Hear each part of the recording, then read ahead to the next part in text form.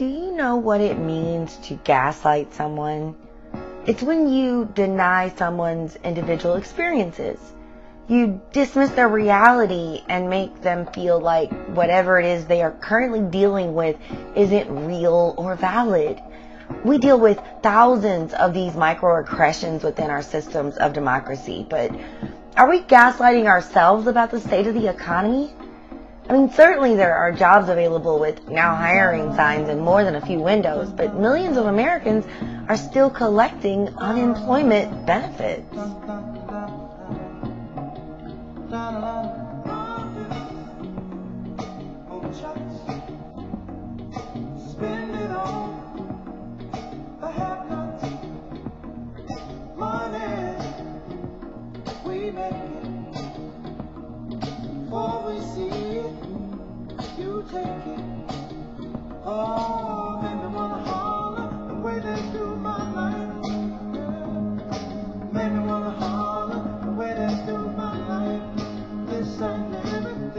Welcome everyone, it's tax season and I'm bringing you nothing but the tea in taxes. I'm your host, Giovanni Pryor, tax enrolled agent, and this is Life in the Tax Lane. On this show we talk about everything trending in today's news, from stimulus payments to sales tax. So let's start the conversation. Right now, a little more than 20 Republican-led states have recently decided to pull out of federal unemployment benefits, and a majority of those states are ending benefits to those who have been unemployed for over 6 months, including self-employed workers. So what does this mean for future cash flow, or is anyone even planning for it? Like, business executives and Republicans have blamed the weekly unemployment boost of preventing unemployed people from finding jobs. They want to begin the cutoffs in June, which is literally now. And rumor has it that Alabama, Arizona, Arkansas, Alaska, Georgia, Idaho, Indiana, Iowa, Mississippi, Missouri, Montana, New Hampshire, North Dakota, Ohio, Oklahoma, South Carolina, South Dakota, Tennessee, Texas, Utah, West Virginia, and Wyoming are going to cause roughly 3.5 million people to see their benefits come to a halt. In eliminating the $300 a week federal unemployment benefit is just one of several measures that states have taken to restrict or eliminate jobless aid and encourage people to go back to work. 35 states have reinstated the requirement that unemployment recipients start job search in order to keep receiving these unemployment benefits. And that requirement had been suspended since the start of the pandemic. Of course, because businesses were closed and Americans were encouraged to stay at home. But the pandemic isn't over. Not even 50% of the population has been vaccinated. People are concerned, about returning to work, and they have readjusted their living expenses to survive on less. So are Republicans attempting to gaslight Americans into believing we can return to the status quo simply because we want to? And so, if you are speaking out, specifically, Democrat Senator Ron Wyden of Oregon, he was quoted in saying that the Labor Department must explore all options to keep these workers from losing their income. And he said in a comment to the Insider, he said that states enter into agreements with the Labor Department in terms of administering these benefits. And there are serious questions as to whether they can just back out.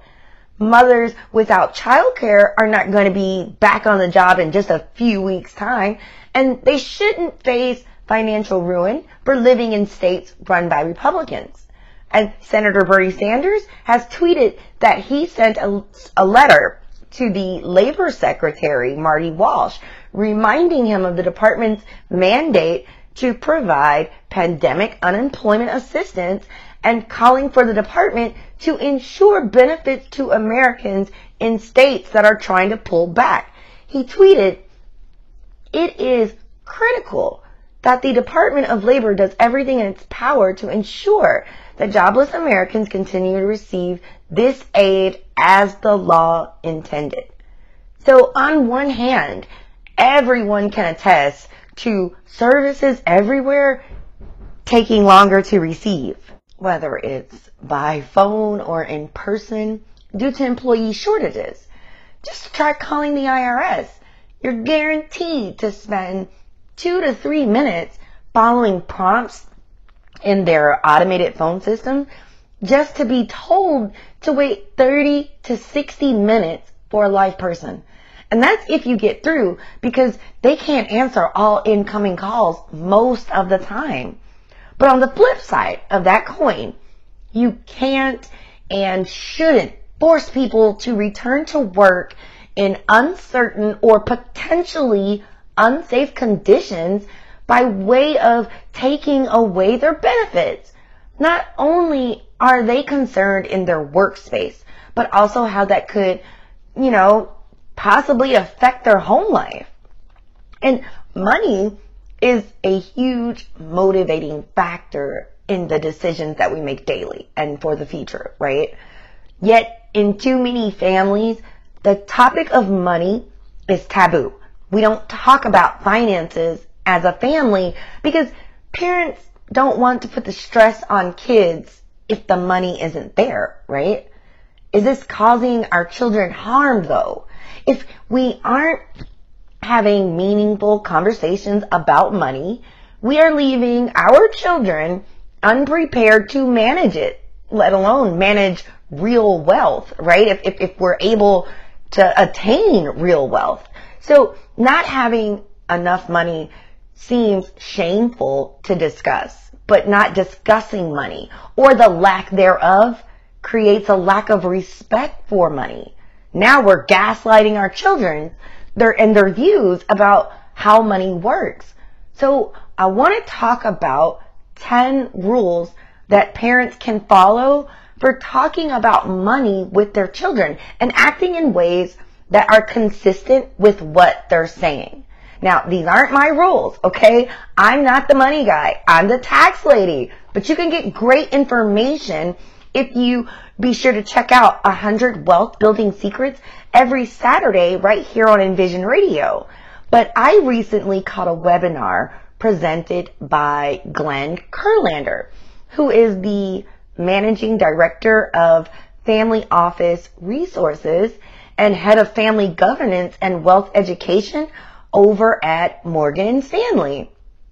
And in this webinar, he outlined 10 rules that parents could follow for talking about money with their children and, staying consistent with our messaging. So I'm going to do my best to try to paraphrase them all as accurately as I can, okay? But rule number 1, get this, money is like sex. I laughed outright when I heard this because I'm like, where is this guy going with this, right? But he clarified and said, it's because they know more than you think they do, but they're confused by what they think they know. And it's 2021, so every child, probably over the age of 6, has some form of a smartphone, a tablet, or device that has internet access. So they've been exposed to much more than we give them credit for. 8 times out of 10, they don't have a complete understanding of all of the information right at their fingertips. And if we aren't talking about money, sex, or whatever the subject matter is, then we are leaving their interpretations to the influence of social media and, God forbid, Wikipedia. I'm only 37 years old, and we didn't have a computer with internet access until I was 13. Then it was dial-up connections and a bunch of creepy chat rooms. I asked my mom for encyclopedias for Christmas one year because, you can only check out so many books at a time from your local library, but that's where my source of information outside of my immediate family and my neighborhood, came from. I wasn't influenced so much by anything my parents didn't want me exposed to financially. But imagine how fast information is updated online in real time nowadays. And it's important that our kids have their ideas and values towards money aligned with our own, and not from what they see trending online or elsewhere, right? Now, rule number 2 is think before you talk. Jesus knows I have a poor impulse control when it comes to my facial expressions and the words that follow after. So this is tough for me and my kids too, because they get it from their mama, right? But the idea is to get your thoughts in order and be honest about your money values with yourself first before talking to your kids. There has to be consistency. And this part is probably much more difficult when a child is being raised in 2 homes and mom and dad have different values. Like my parents, for example, couldn't be more opposite. My mother is very careful about her money. She thinks long term. She's always looking for ways to invest. And she's got this really entrepreneurial spirit. But my dad, he's very carefree about money. He sees it as a tool people use to control other people. And so he doesn't really care about money. My mom, she grew up like most women of color, working to raise her kids, pinching pennies. But my dad's dad was the famous late Wilson Pickett. So my dad lived a different life on the road, and when his dad passed, he inherited a trust fund. So they have very different ideas about money, to say the least. And so parental consensus will really only help to reinforce those money values to align with those of the family's values. It's tax time, and there are a lot of tax changes this year.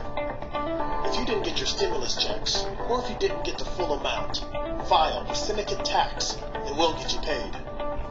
Did you claim unemployment in 2020? Even if you didn't withhold taxes, you could still qualify for an IRS refund check. Don't miss out on these opportunities to get more money back. Syndicate tax professionals know all the new rules to get you the biggest refund possible. You can file your taxes in person or virtually using our secure mobile app.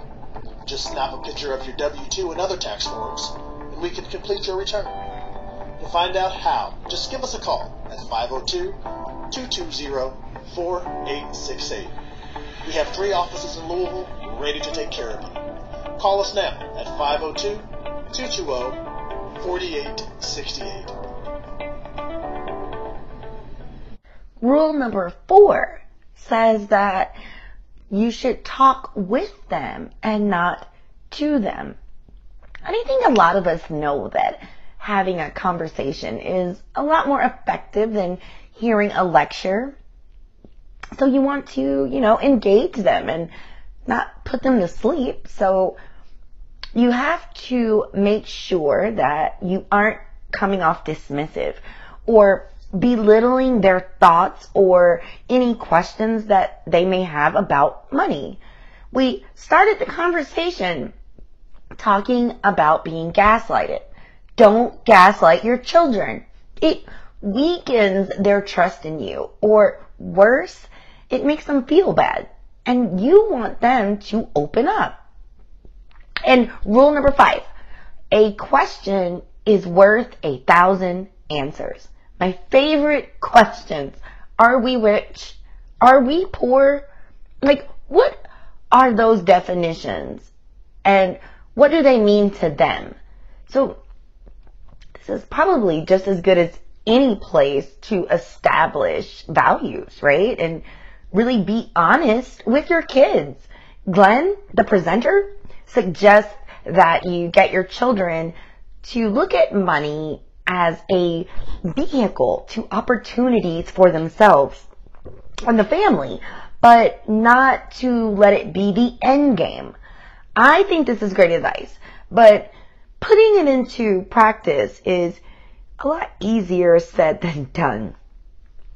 And rule 6, keep your foot away from your mouth. So don't slip on casual remarks. You should be thoughtful about what you're saying to your kids.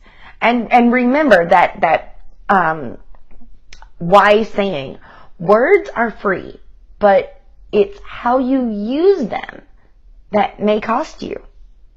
Now, Rule 7 has sparked a few conversations between me and some of my friends, right? Rule 7 says to give kids an allowance, that gives them choices and teaches them how to spend money. Now, here's where I also agree with Glenn when he says that he doesn't believe in giving kids money simply for doing chores. I will add in not to give them money for good grades either.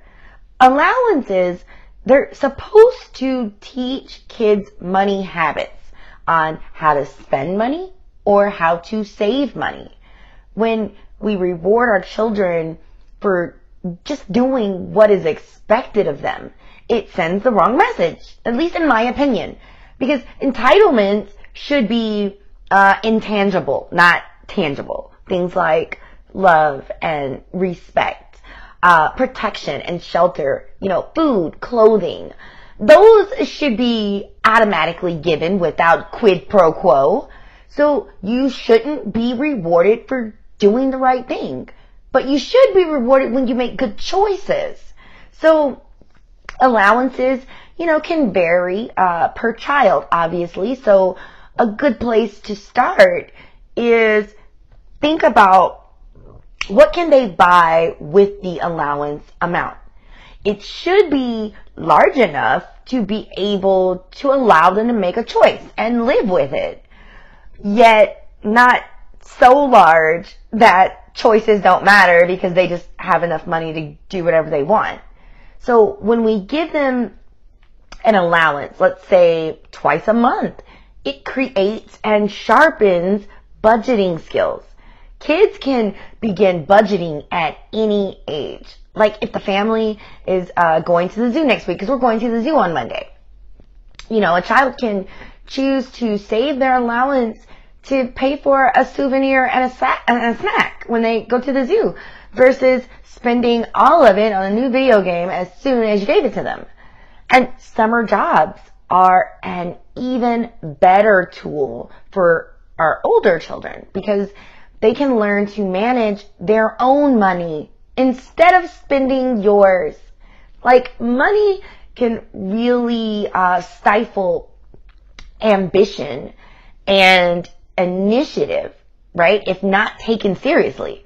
But it can also empower and create confidence in our kids when the right money values are in place.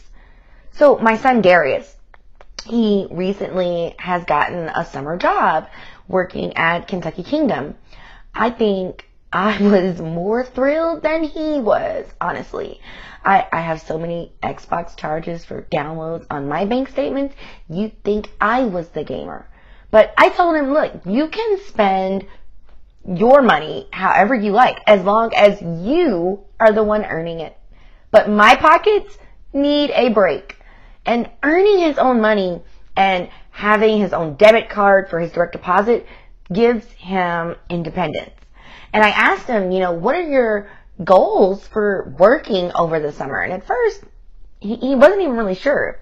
But after he received his first paycheck, he had a measure of what he can do. And he's already decided that he wants to save up for, a larger purchase later. So, budgeting kicks in, really at the moment that you give a child money. You just have to give them choices. But rule number 8, is to make an investment in them. So strive to create a culture of family partnership. If you have older children that are of driving age, eventually they're going to want a car of their own. As with any investment, I think you respect it more when you have some skin in the game, right? So have your kids save like a third of the price for the car and then contribute the rest. I mean, if you're able, right? Because my parents never gave me a car. Now, my mom sold me a really great car she owned for a great price. And I guess would I have respected it more if she gave it to me? Who knows? Because she ain't that altruistic anyway. But she's always my resource for savings goals or financial advice because she's the matriarch of our family. She invests in each of her children, similar to when my little brother bought his first home and needed down payment advice and assistance, right? That's what we strive to be for our kids. So rule number 9 says that you need to walk the talk. So as the saying goes, if you want to live a respectable life, you should always try to be true to your words. Your words might be believed once, but you have to show the action in the long run. If you're unable to walk your talks, the worth of your words will be lost. And you don't want the wisdom that you want to impart on your children to just go right over their heads and out the door because you're not setting that firm example, right? And finally, the last rule, rule number 10, it ain't over till it's over, and it's never over. You can start from anywhere with a great plan and values in place, but things change, and so do your values along with it. I don't think anyone was fully prepared for this pandemic of 2020 to linger into 2 or more years, right? Depleting savings, losing income, or maybe on the flip side, coming into unexpected wealth because of the pandemic needs like hand sanitizer and mask sales. The economy, it's going to continue to go up and down in trends. So you will forever be having conversations about money values and, what they mean to you and your family. And if you are still collecting unemployment benefits for now or currently seeking new employment, money remains a big factor. Remember, a little more than 20 Republican-led states have recently decided to pull out of federal unemployment benefits. So again, what is this going to mean for your future cash flow?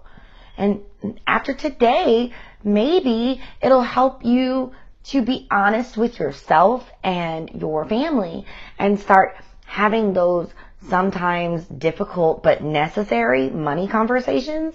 It's equally important not to gaslight ourselves or our kids during these sensitive conversations. But before we go, I want to give a good news update on the unemployment adjustment of $10,200 for the 2020 tax year. Taxpayers can now look forward to receiving the overpayment of tax in their bank accounts as early as June 3rd and over the next several weeks. Some NetSpend and Chime users have already saw their deposits just over this past weekend. It's tax time, and there are a lot of tax changes this year. If you didn't get your stimulus checks, or if you didn't get the full amount, file the syndicate tax It will get you paid. Did you claim unemployment in 2020? Even if you didn't withhold taxes, you could still qualify for an IRS refund check. Don't miss out on these opportunities to get more money back. Syndicate Tax Professionals know all the new rules to get you the biggest refund possible. We can file your taxes in person or virtually using our secure mobile app. Just snap a picture of your W-2 and other tax forms, and we can complete your return. To find out how, just give us a call at 502-220-4868. We have 3 offices in Louisville ready to take care of you. Call us now at 502-220-4868. That's going to be it for our show today, folks. As always, if you're in need of a tax professional, or if you want more information about something that I talked about today on air, be sure to follow me on social media or check out our company website at www.syndicatetax.net. You can view our services. We offer 4 ways to file, and we have 3 locations in Louisville. But if you need immediate assistance, you can give me a call today at 502-220-4868 or email me directly at jill@syndicatetax.net. I want to thank everyone for listening, guys, and until next week.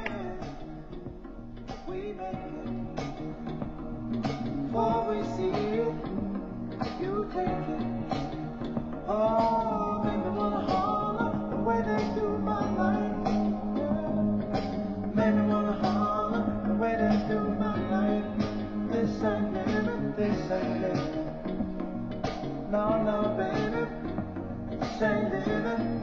No, no, no, no. Inflation.